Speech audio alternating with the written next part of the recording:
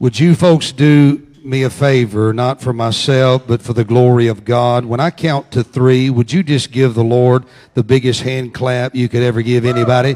1, 2, 3. We give God praise. We give Him praise. We give Him praise. Wow, my goodness. Great, great worship, great singing. I just tell you what, good night. That'll make a Baptist shout, amen? Anybody, it don't matter. Praise God. Awesome, awesome, awesome. Let me say this. I did forget to mention this in the foyer going out. There's a table out there. A lot of books on that table. These are used books that was in my library over the years. Just any size donation, $1, $2, or whatever you want. But if you're a reader, which I think everybody should be, then I'd encourage you to get some of those books. Great price. And also some other items there. Great Christmas gifts, early Christmas gifts at a great price. If I'm tied up at the altars or whatever, there'll be somebody there to assist you. It helps to put gas in my tank to take me down the road. Amen.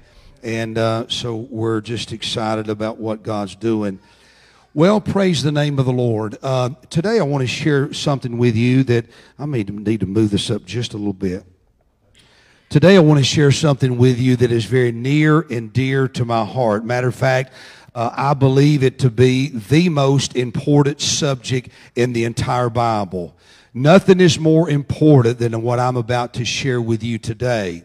And it has to do with the great commandment. Does anybody know what the great commandment is? It is to love God supremely. It's to love Him with all your heart, all your soul, all your mind, all your strength. It's to love Him supremely. All of life, that is the bottom line of life, and that is to love God supremely.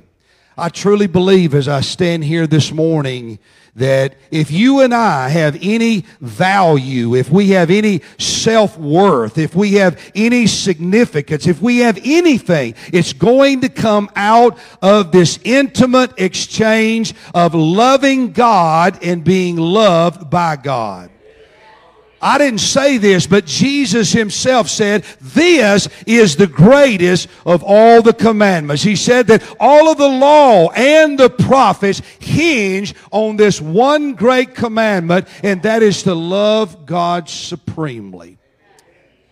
You see, the question today, if I was to ask every one of you, I can tell just by the enthusiastic celebration of our Lord that no doubt most of you love God.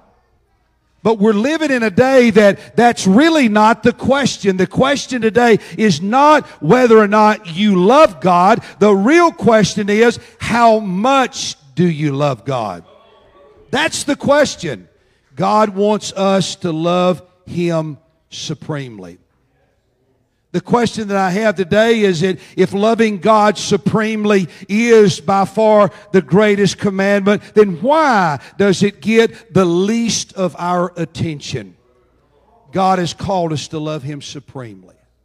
I want to read today, if I can, out of the Scriptures in Revelation chapter 2. Matter of fact, when you think of the book of Revelation, we think of a book of Bible prophecy. But the Revelation is far more than just a book of Bible prophecy. It is what it said it is. It is the revelation of Jesus.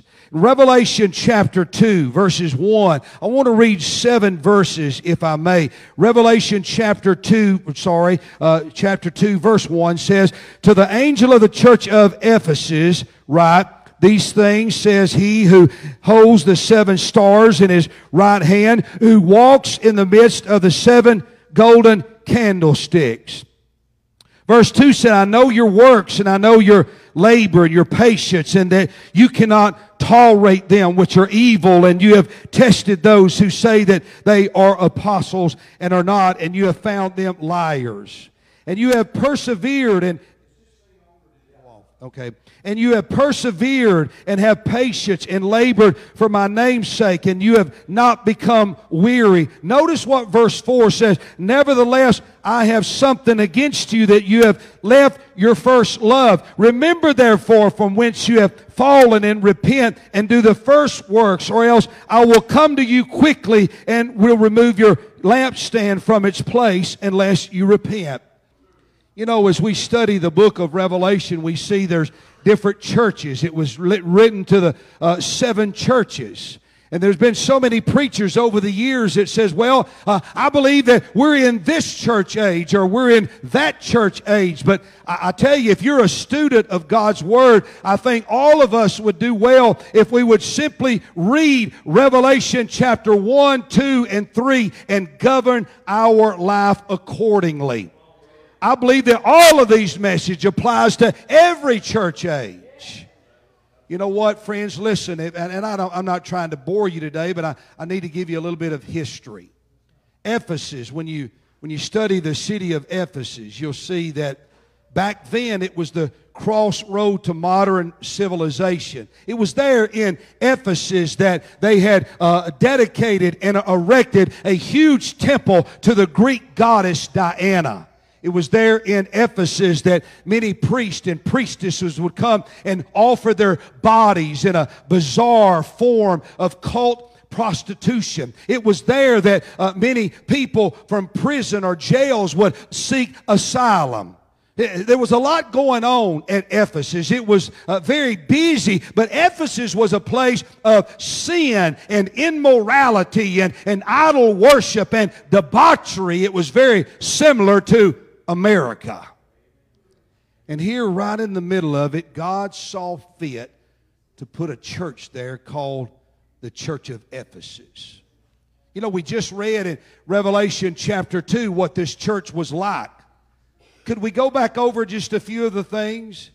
How many of y'all got the red letter edition?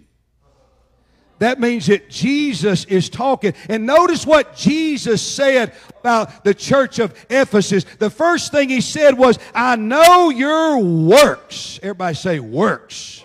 In other words, in the Milliken's translation, I know how busy you are.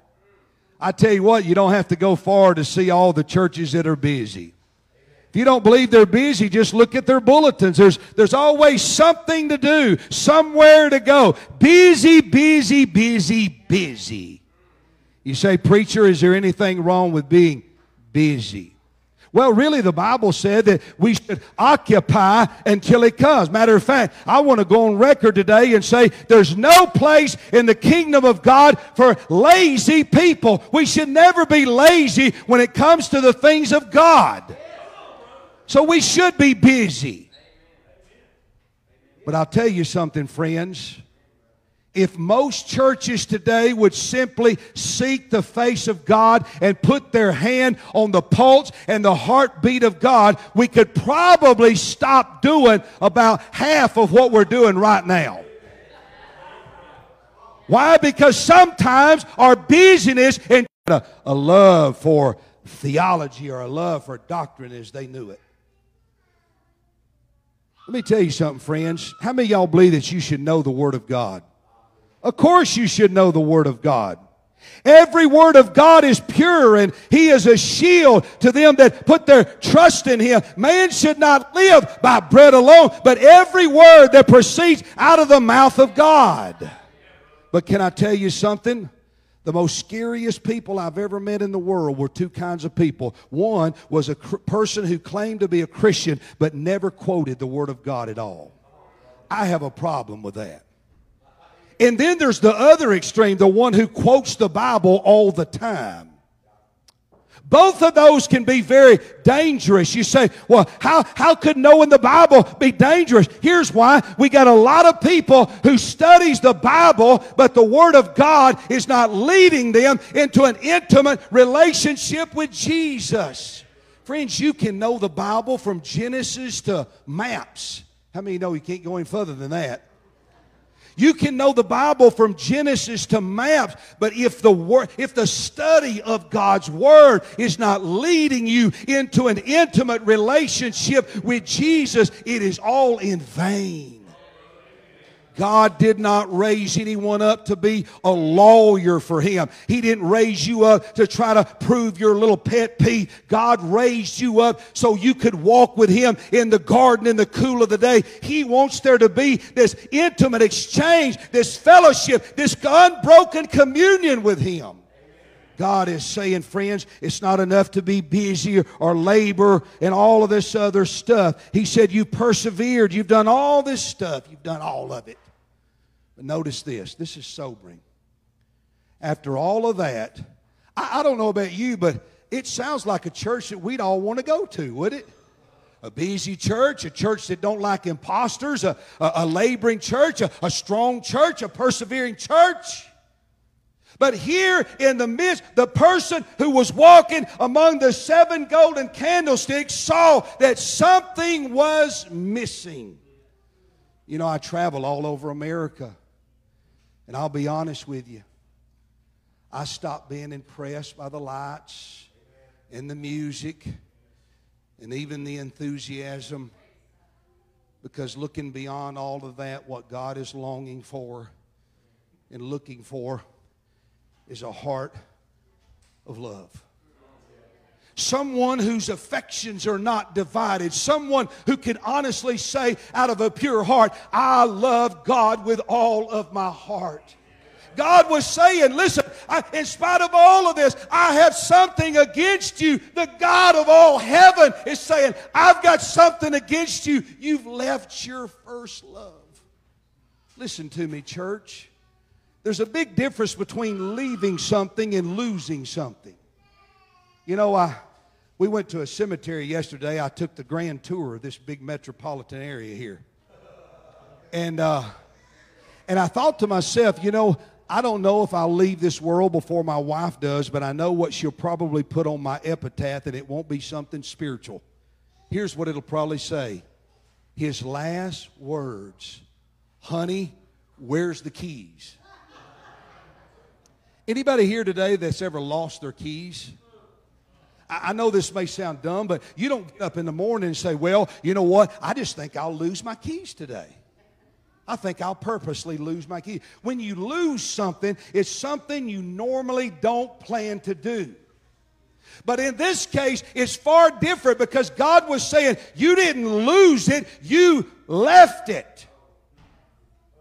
Now listen, I want you to hang on because I'm not preaching heresy today, but listen, you got to hear me what I'm about to say. If a person begins to wane in God, if a person becomes lukewarm in their faith, if a person finds themselves drifting from God, it's not something that they didn't plan to do. It's something that they really plan to do. When you say, how in the world could I walk away from my first love and plan to do that? I'll tell you why. Because God Almighty will never allow anyone to stand before Him and plead ignorance.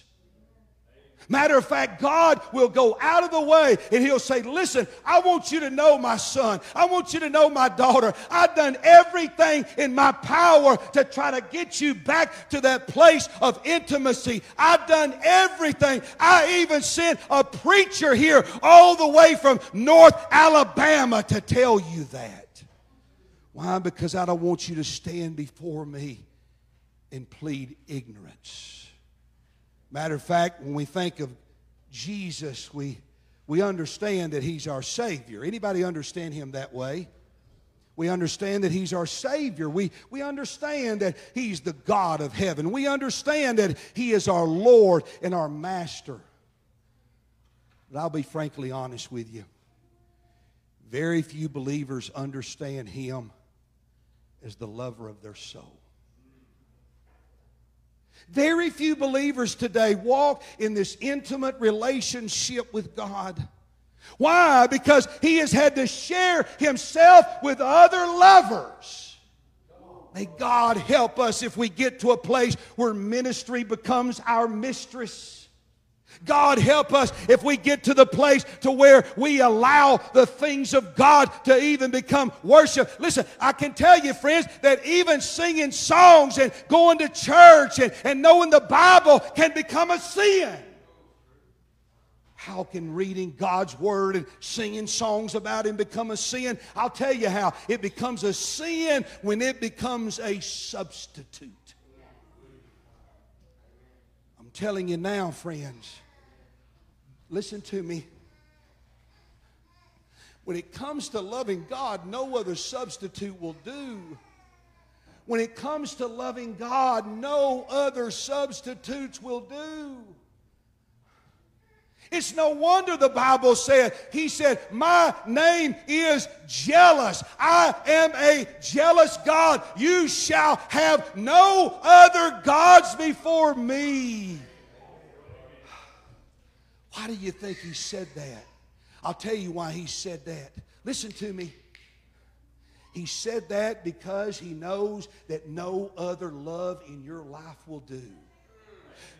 Let me tell you, the whole world is looking for the love of God, but they don't know it. The whole world is like some bewildered kindergarten where everybody is trying to spell God with the wrong blocks.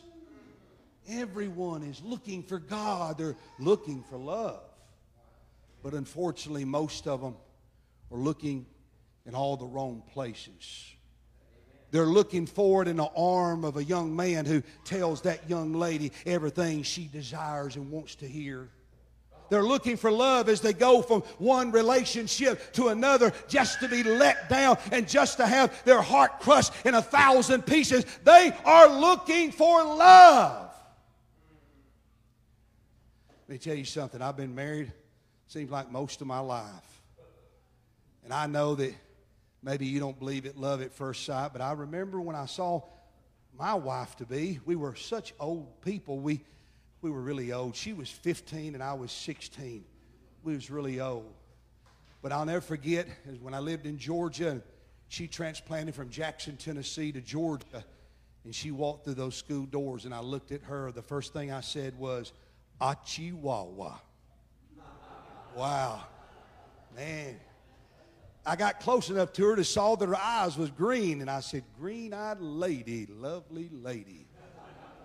I thought, you know what, I'm going to have to put a move on her, because if I don't, one of these other jerks are going to, so I'm going to have to put a move on her. So I went up to her, and I said, hello, my name's Jerry. And she said, yeah, I already know that. I go, oh, really?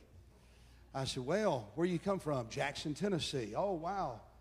Blah, blah, blah. Had just a little small talk. We talked for at least 20 minutes. I felt like that was long enough. And so I looked at her and said, you know, I don't know if you believe it, love at first sight, but as I'm looking at you right now, my heart is palpitating real hard. And matter of fact, I think I love you. Would you like to marry me? How many of y'all think I come on a little bit too strong right there? Oh, I know I come on too strong, because she looked at me and she wasn't saved and I wasn't either. She said a few choice words and went like this right here.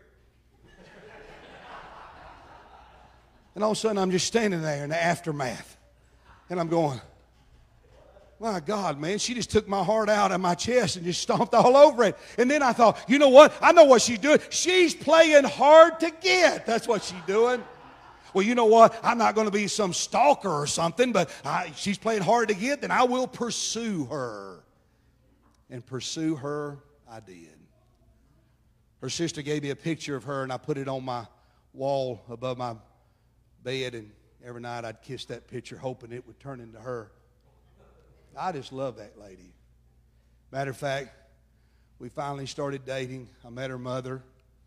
Man, oh man, I fell in love with that lady. Oh, did I fall in love with her. I remember those days, because every waking moment I would think about her all the time. I could not wait to just be with her, to have a date with her. It didn't matter if I didn't have a car or I was out of gas. I would thumb, I would crawl, I would do anything in my power, because all I wanted to do was just be with her. Matter of fact, when she looked me in the eyes, she didn't have to second guess that I was in love with her. Why? Because I had the love look. You know, just coming to this service today, I left and I said, Jeanette, I'll see you later, honey. I said, if I don't see you anymore, I'll see you in heaven. I don't even know why I said that. I don't normally say stuff like that. All of a sudden, I heard her start to cry, and I walked back in the kitchen. She was sitting in the kitchen table. And I went and hugged her, She said, Jerry, you're such a strong man. She said, I wished I had half the strength that you have. She said, I love you so much, darling. And I said, I love you too, baby. Even after 4 grown children and 10 grandchildren and the ups and downs of life and the struggles and the heartache and the arguments, yes, and all the good and the bad, I still have the love look. I'll be honest with you, when I go to churches today, I am shook to my core. Why? Because when I look people in the eyes, well, your eyes tell your story. You can look at a person's eyes and tell whether or not they've had a hard life or a fairly easy life. You can look a person in the eyes. You can tell whether or not they're sick or whether or not they're healthy. Matter of fact, you can look a person in the eyes, a spirit-filled person can, and tell whether or not they got demons in their body or they've been totally delivered. It's amazing what your eyes say. Another thing your eyes say is your eyes say whether or not you're in love or not. I really don't see the love look a lot in believers today. They just don't seem to be in love with Jesus anymore. Let me tell you something. Can I be unspiritual for a moment? My wife, I love her, and she belongs to me. And I belong to her. Now listen, you let some knight in shining armor, you let some Romeo come and try to steal her affections away from me. I'm going to tell you, I may not be all that spiritual. Matter of fact, I may lay hands on that person suddenly. You know why? Because I love her and she loves me and I'm a jealous lover. God put that jealousy in my heart. Man, let me tell you something. If you was to look at God and say, oh, Jesus, I love you. Matter of fact, Jesus, I'm going to be so loyal and committed to you 364 days out of the year. But I want you to know, Jesus, on this one day, only one day, I'm going to seek another lover. Let me tell you something. I can tell you right now, I don't even know your wife, but I'm going to tell you, if your wife knew that, she wouldn't be happy about that. Your husband wouldn't be happy about that. If your wife wouldn't be happy about that, if your husband wouldn't be happy about that, then God surely is not happy about that. God never intended to play second fiddle to nobody. He said, you shall love the Lord your God with all your heart, soul, mind, and strength. Friends, God has called us to love Him supremely. Look at Jeremiah. Y'all still with me now? Say amen. Amen. Say, oh me. Okay. Jeremiah chapter 2. Look at this one with me. Jeremiah chapter 2. Do we have it? Go and cry in the hearing of Jerusalem, saying, thus saith the Lord, I remember you. I remember you, the kindness of your youth, the love of your betrothal. When you went after me, everybody say, went after me. When you went after me in the wilderness in a land not sown. The children of Israel was an incredible type and shadow of the New Testament church. Matter of fact, the scripture said that they were given for our example. Somebody said if you want to be successful, that's simple. I know a simple recipe to success. Find somebody who's not successful and don't do what they're doing. How many know you'll be successful? It's the same way with loving God, friends. It's the same way with loving God. You know what Jesus said? Jesus said, listen, if you've left your first love, if your love for God has grown cold, if you're in a lukewarm state, which I believe many believers are today, even believers in this room. You know what I believe God said? This is what He said to do. In Revelation, He said, remember. Remember, therefore, from whence you have fallen. You know what God was saying? Take a journey down memory lane. Is there anyone here today that remembers the day when they first got saved? Oh, man. I remember when I first got saved.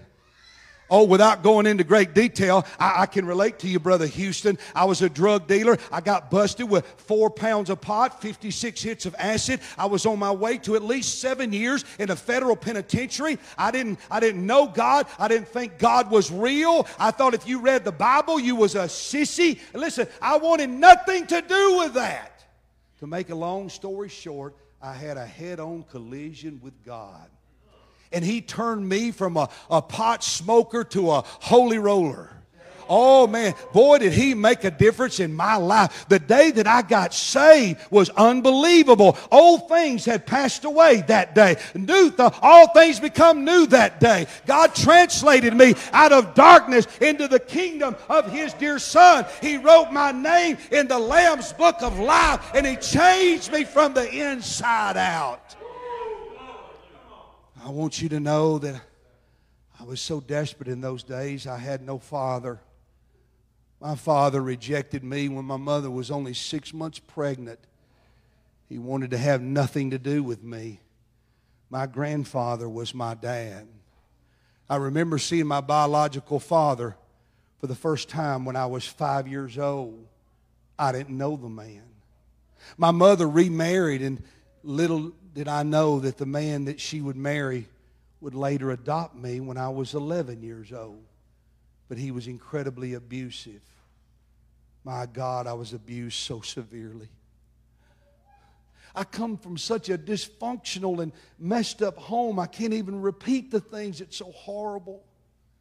And you see, when I first got saved, it was all new to me. It was like I stepped onto another planet. I didn't know what in the world had happened to me. I couldn't explain it, but I'd been gloriously born again. And it was like God looked at me and said, I got to take you to in the operating room, and I got to do surgery on your soul because there's some baggage in your life I've got to cut out of you. I want you to be whole. I don't want you to drag that same old ball and chain that you've been dragging around for years. I want you to know the truth, because only the truth is going to set you free. And you know what? He said, I know what you need, son. You need a daddy. You need a father. And I don't mean to get all emotional, but for 2.5 years, I saw God as my heavenly Father.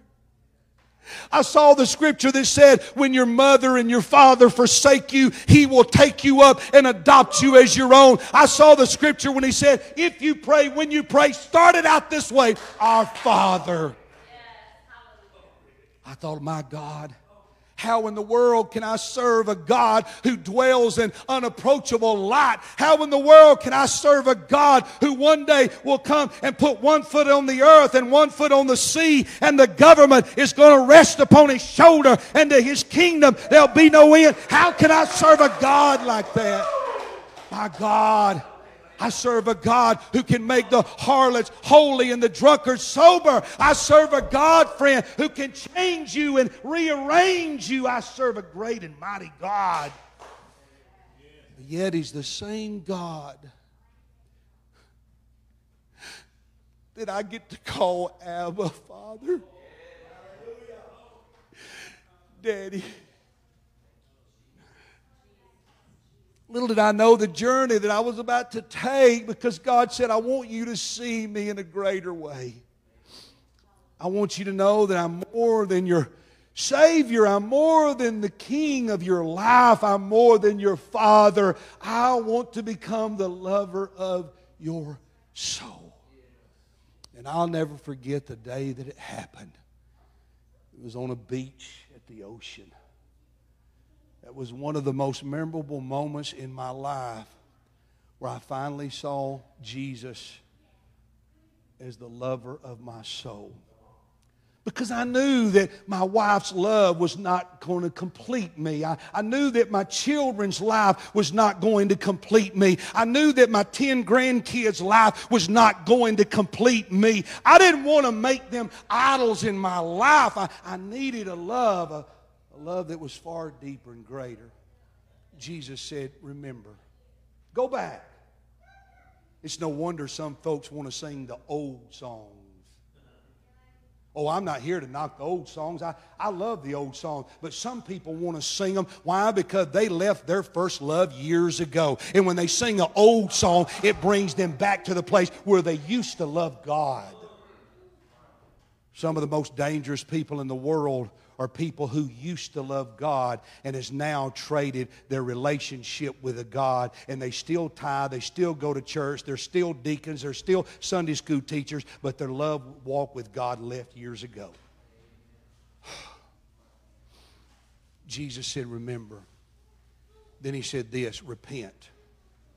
Oh man, if the church in America ever needs to repent, it needs to repent. You want to know what God is trying to say to the last day church? Here's what it is. Repent. God is telling us, friends, let me tell you something. If the glory of God was to visit this place, there would be no dancing, no singing, no nothing. Every single person would be on their face before God. Some of the greatest prayers that I've ever prayed in my life was when I was all alone with God and I couldn't even utter a word. Why? Why today do we have so many believers that are so content to have a shoreline experience with God, friends? Just a little dab will do you. That's the way they live. You have an enemy today, folks. And I'm going to tell you who your enemy is. It starts with the letter C, and it's called contentment. You can always tell when a contented Christian, they slip in, slump down, and slide out every single Sunday. There's no joy in their life. There's no peace in their life. Their prayer life is in shambles. They have no burden for the lost. Why should they? When you don't love God anymore. No wonder we're not hearing the sounds of spiritual newborn babies filling our sanctuaries. I don't mean to be intimate here, but how many of y'all believe that I've been intimate with my wife? If you believe I've been intimate with my wife, raise your hand. Well, how in the world do you know? You wasn't in my bedroom. Let me give you a little guess. I have 4 children. How many of y'all know I've been intimate with my wife 4 times at least? Raise your hand. You see, that's why it's hard to get Christians to win souls or anything else, because there's no intimacy. We've overlooked the great commandment for the Great Commission. Let me tell you, the Great Commandment is an experience, and the Great Commission is an expression. You have to have the experience before you have the expression. No wonder we have people that live their whole Christian life and never lead anybody to God, because you can't tell anybody nothing you don't have yourself. But the moment you become intimate with God, the moment He becomes the lover of your soul, it changes everything. I hope you don't ever play the lottery, but what if you played the lottery and you won $5 million? You think you could keep it a secret? Try doing it. Jesus said, repent. Repent of your prayerlessness. Repent of your apathy. Never in my life have I seen so much apathy in churches today. You could call a prayer meeting in most churches. You could announce it a month ahead of time. And I guarantee you everybody will have an excuse on why they couldn't come. You could put every one of them put them in the smallest Sunday school room in your building. You see what I'm talking about? Jesus said, repeat, go back. Listen to me now, y'all. I'm getting ready to close, and I don't normally have but 3 closings. That's it. So, y'all better be glad I didn't start in Genesis 1:1. That's all I know. Now, listen. Stay with me now. Pay attention, please. When my wife and I first got married, I was a drug dealer. When we got married, my mother's preacher come over, and everybody in my mother's living room was drug users and drug dealers. I'm so ashamed to even admit that. Fast forward my life, we got married, I got saved, she got saved for me, we started having kids. I moved to Chicago. Does anybody know where Chicago is? I lived there for 10 years.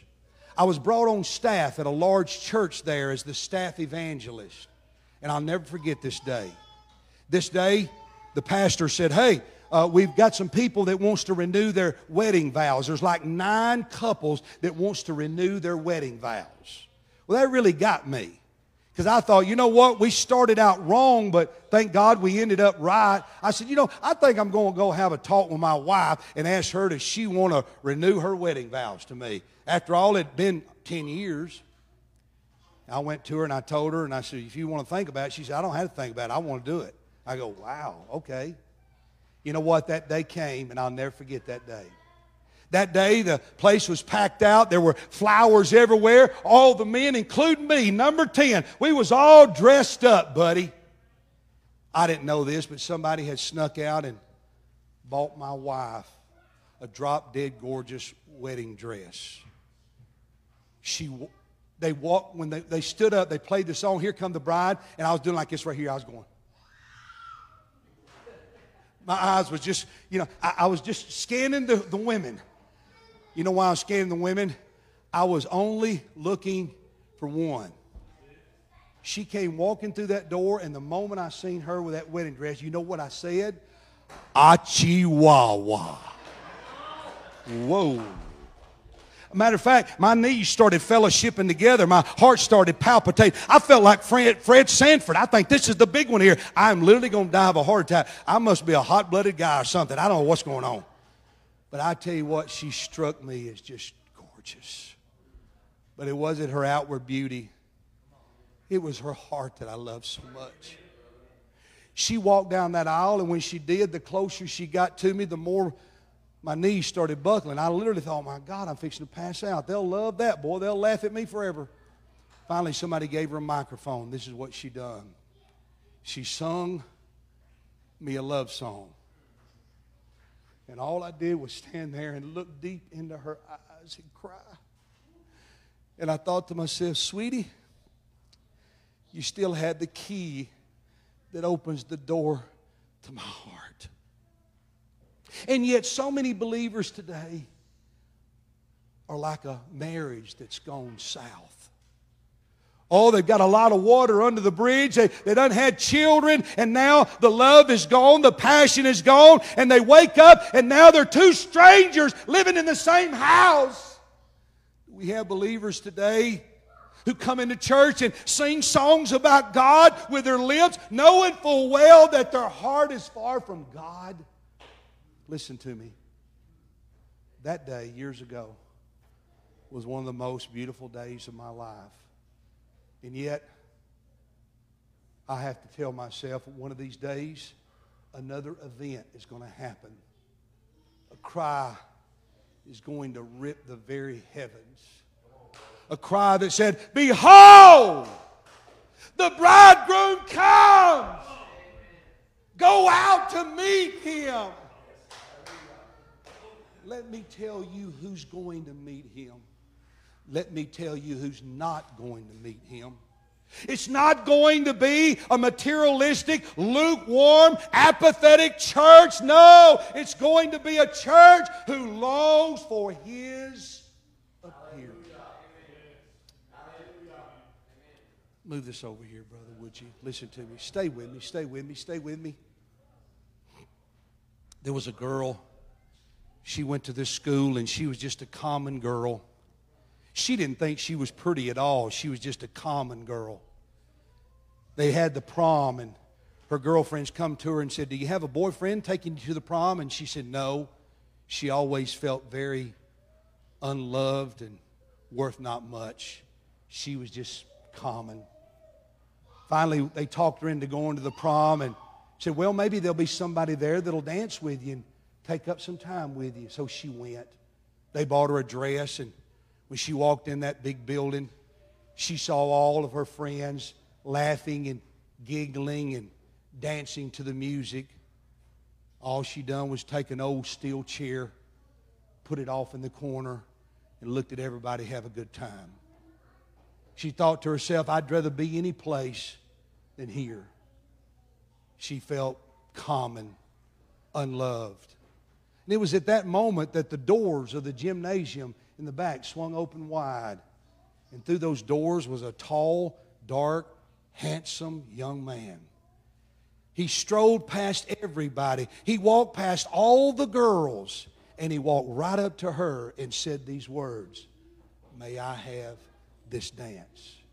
She couldn't believe it. She got up and he held her closely and they started dancing, and she could not believe it. She said, I can't believe out of all the girls in this room, he chose me.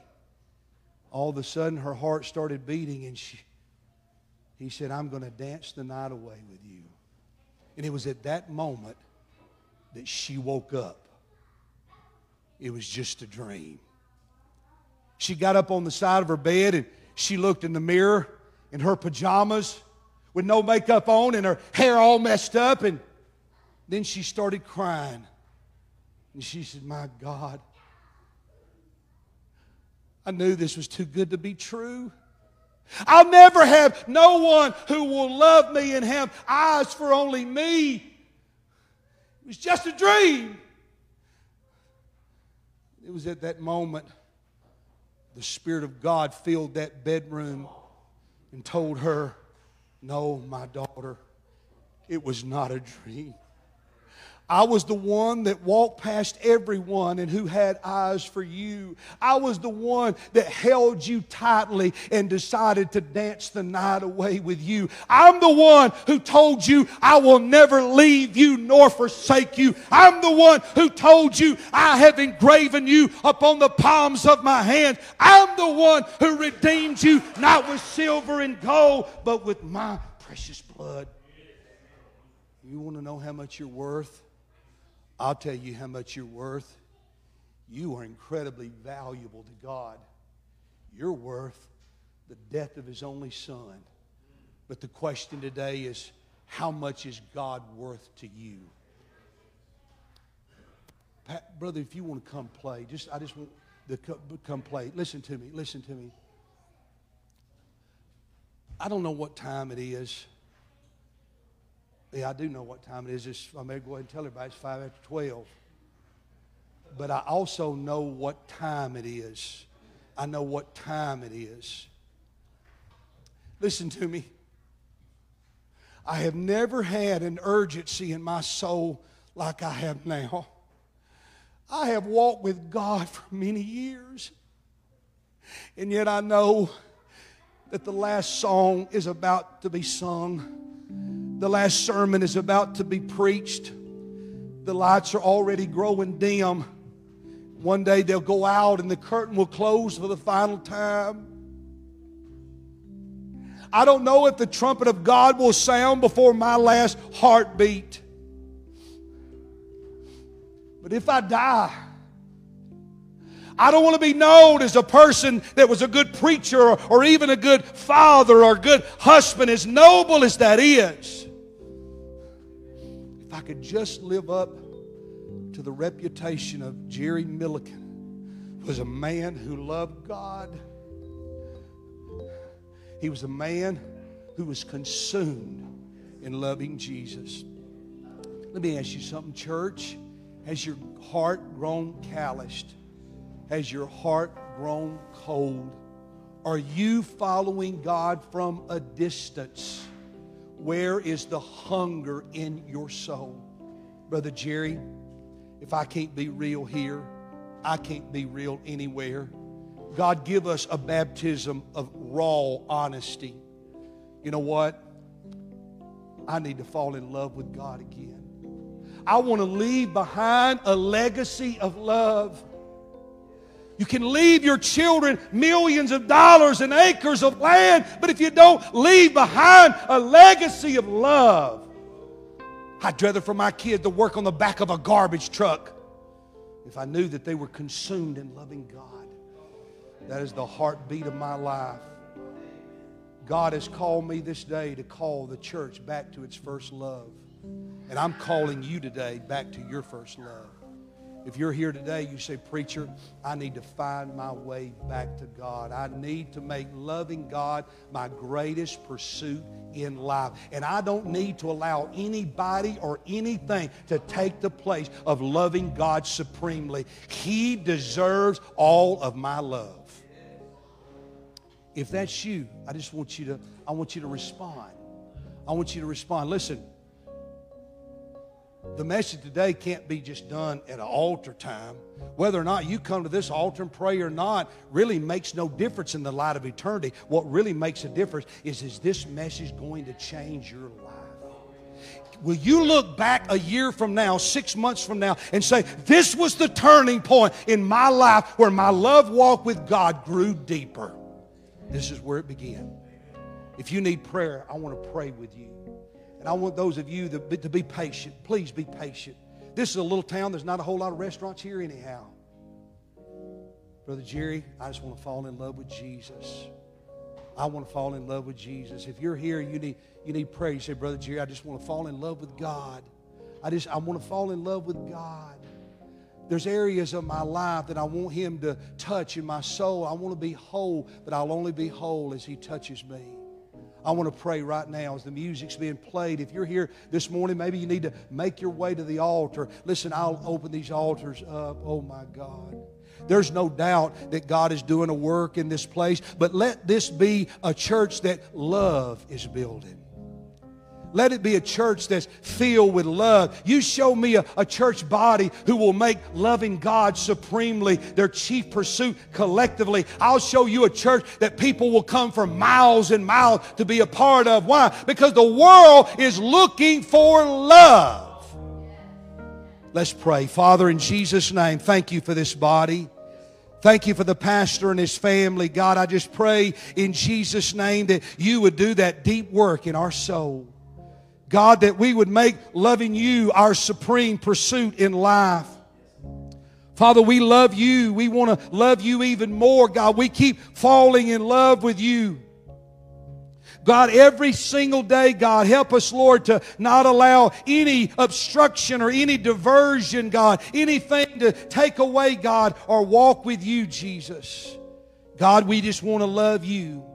We want to spend our moments loving you, God. I pray in the name of Jesus, Lord, that we would fall in love with you, God. Father, write that on the tablets of our hearts. God, may it be branded in our very soul, God. May you be the object of our desire, God. Father, we want to love you with all of our hearts. God, we love you. We praise you. And we give you all the glory. In Jesus' mighty name. Thank you, brother. Woo!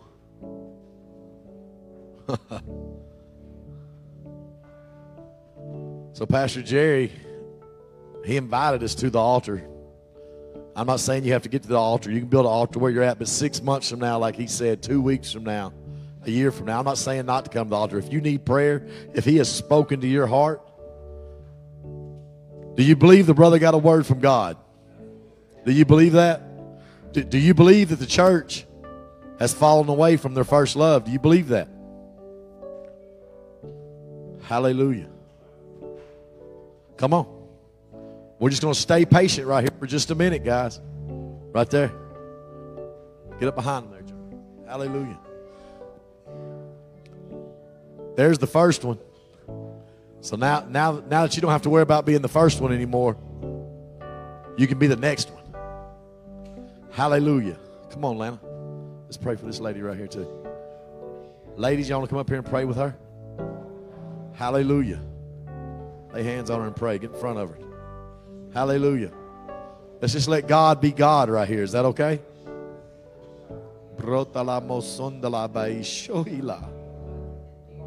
Hallelujah. There's some things that Pastor Jerry spoke during this service that I know for a fact it struck some chords and nerves with some people in here. It did with me. And if that's you, I want you to come up here. Hallelujah. Hallelujah. Hallelujah.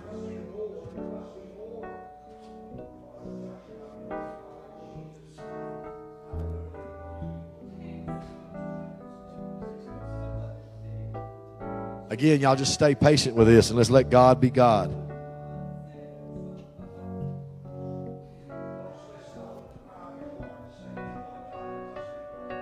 Hallelujah.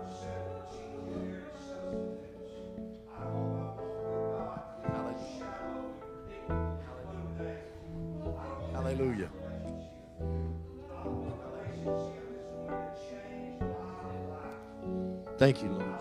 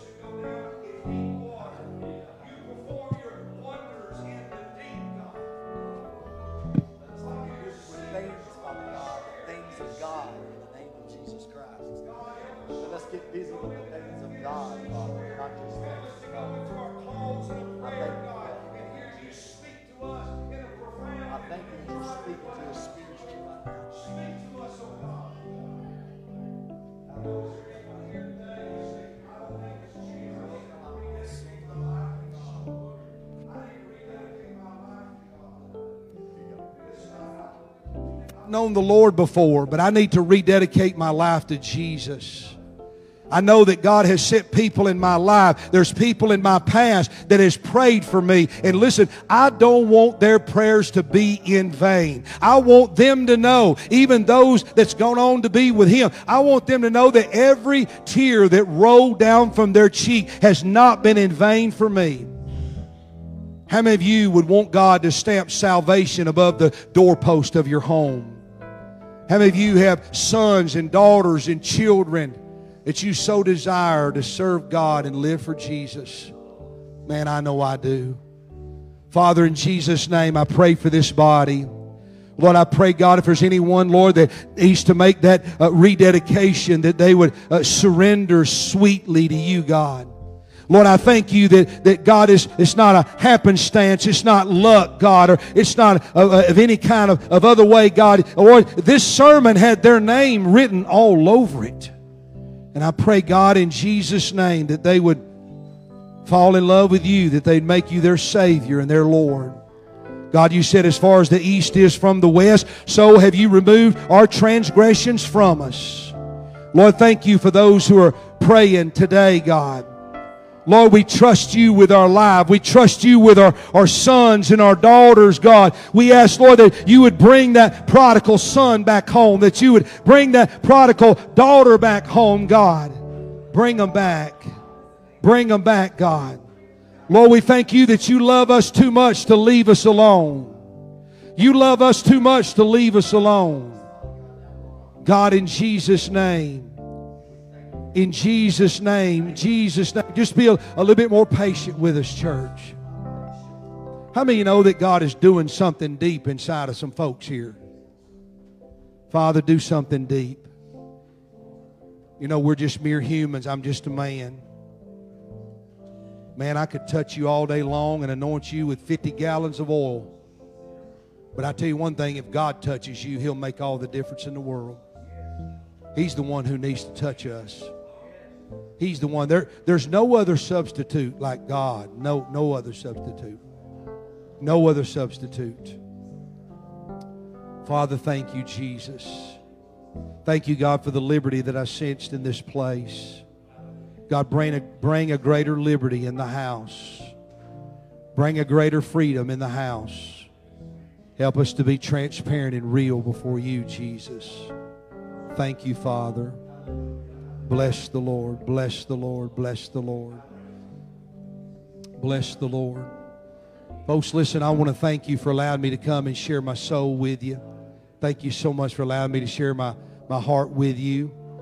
I've just been anticipating this for quite some time, and I thank God for your pastor, the leadership, the worship team. Every single person is a key player in this. And I thank God for what He's doing in this little town, this little area. Amen. How many believe that God wants to do more? How many of you believe that He's only just begun? Amen. He's only just begun. Listen, fire will do one of two things. It'll either spread or it'll go out. I don't want it to go out in my life. I want it to spread in my life. You want it to spread in your life. Amen. Praise God. God bless you. Praise God. So as these guys are up here praying, what we're going to do is, again, don't forget, right out here, Pastor Jerry. As a matter of fact, you want to go stand out there, Pastor Jerry? Pastor Jerry's fixing to stand by his table out there. Those books that he got, that he has out there, they're just a donation or whatever you want to give. Am I right on that? You can also go to Jerry M Ministries. You'll be able to find that link on our website. Partner up with him. I know we're going to partner up. We're fixing to take a love offering right now. Let's take a love offering. Mr. Denny, will you help? Will you help? Those right there. So once again, he's not a pastor of a church anymore. He's just a traveling evangelist who's spreading a great word. Amen. So I want y'all to bless the man.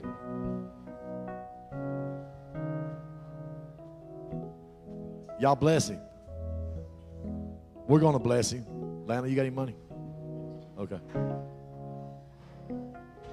God lays it on my heart and Mama makes it happen, right?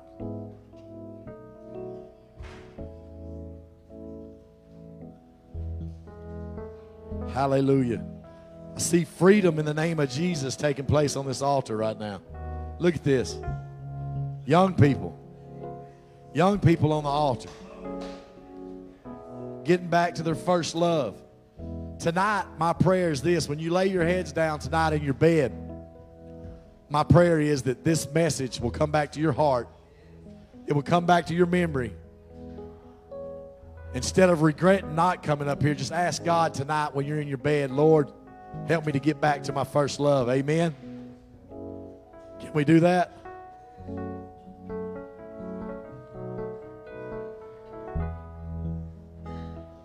Hallelujah. So he has some gifts, like I said, out there. He's got a gas can out there. We're just going to keep having church for a minute, just for a minute. Let me see the gas can, brother. Let me see that gas can.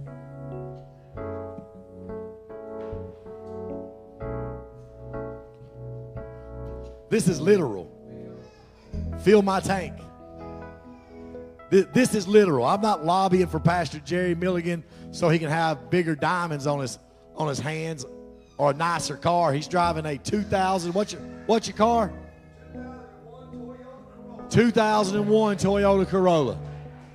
He's not driving the Cadillacs. He's not the guy who comes in here, tries to sweep through here and get the money and leave. What he's trying to do is advance the gospel. Y'all help him fill his tank. Y'all help him today. Amen. I tell you what, I don't know how God's plan is. I don't know how everything works. I don't have to know. What I do know is this. There wouldn't be a Pastor Houston and a Miss Lana. There wouldn't be a Timothy and a Gracie if there hadn't been a Jerry Milligan in my life. Amen. Okay? So if y'all don't know him or not, y'all know me well enough that y'all can trust me when I say pray for him.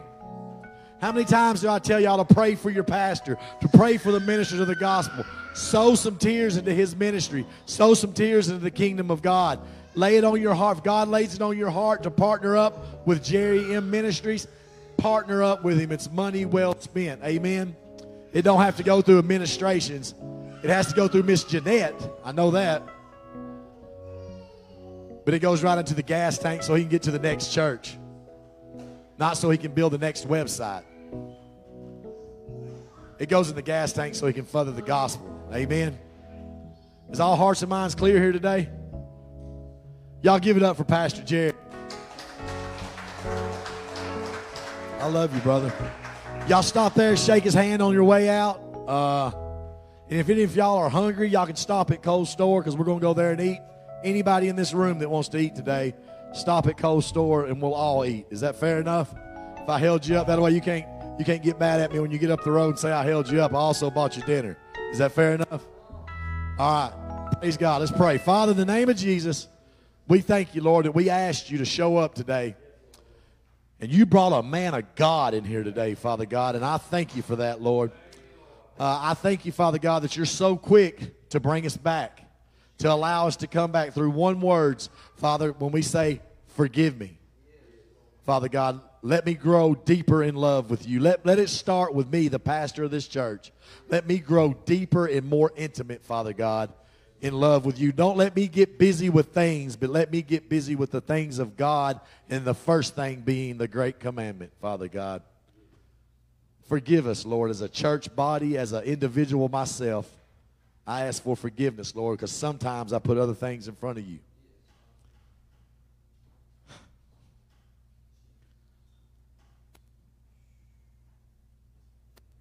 Thank you for loving us, Father.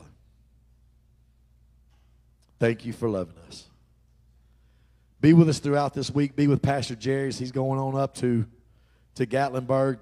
I just pray right now, Father God, supernaturally you're making a way for him with partnerships up there that we'll be able to go up there and preach the gospel this fall. And I believe you're going to do that, Father God. I praise you for that ahead of time. Again, I thank you for the word today. I thank you for the music, the teaching, and the preaching, Father God, that you be exalted in every bit of it. We love you and praise you. The church says, in Jesus' name, y'all go back here and talk to Brother Jerry.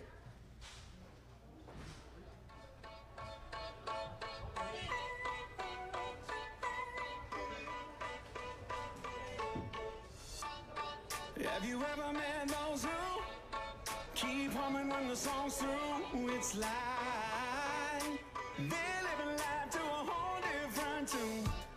And have you ever met those that keep hoping when it's hopeless? It's like they figured out what the rest haven't yet. The second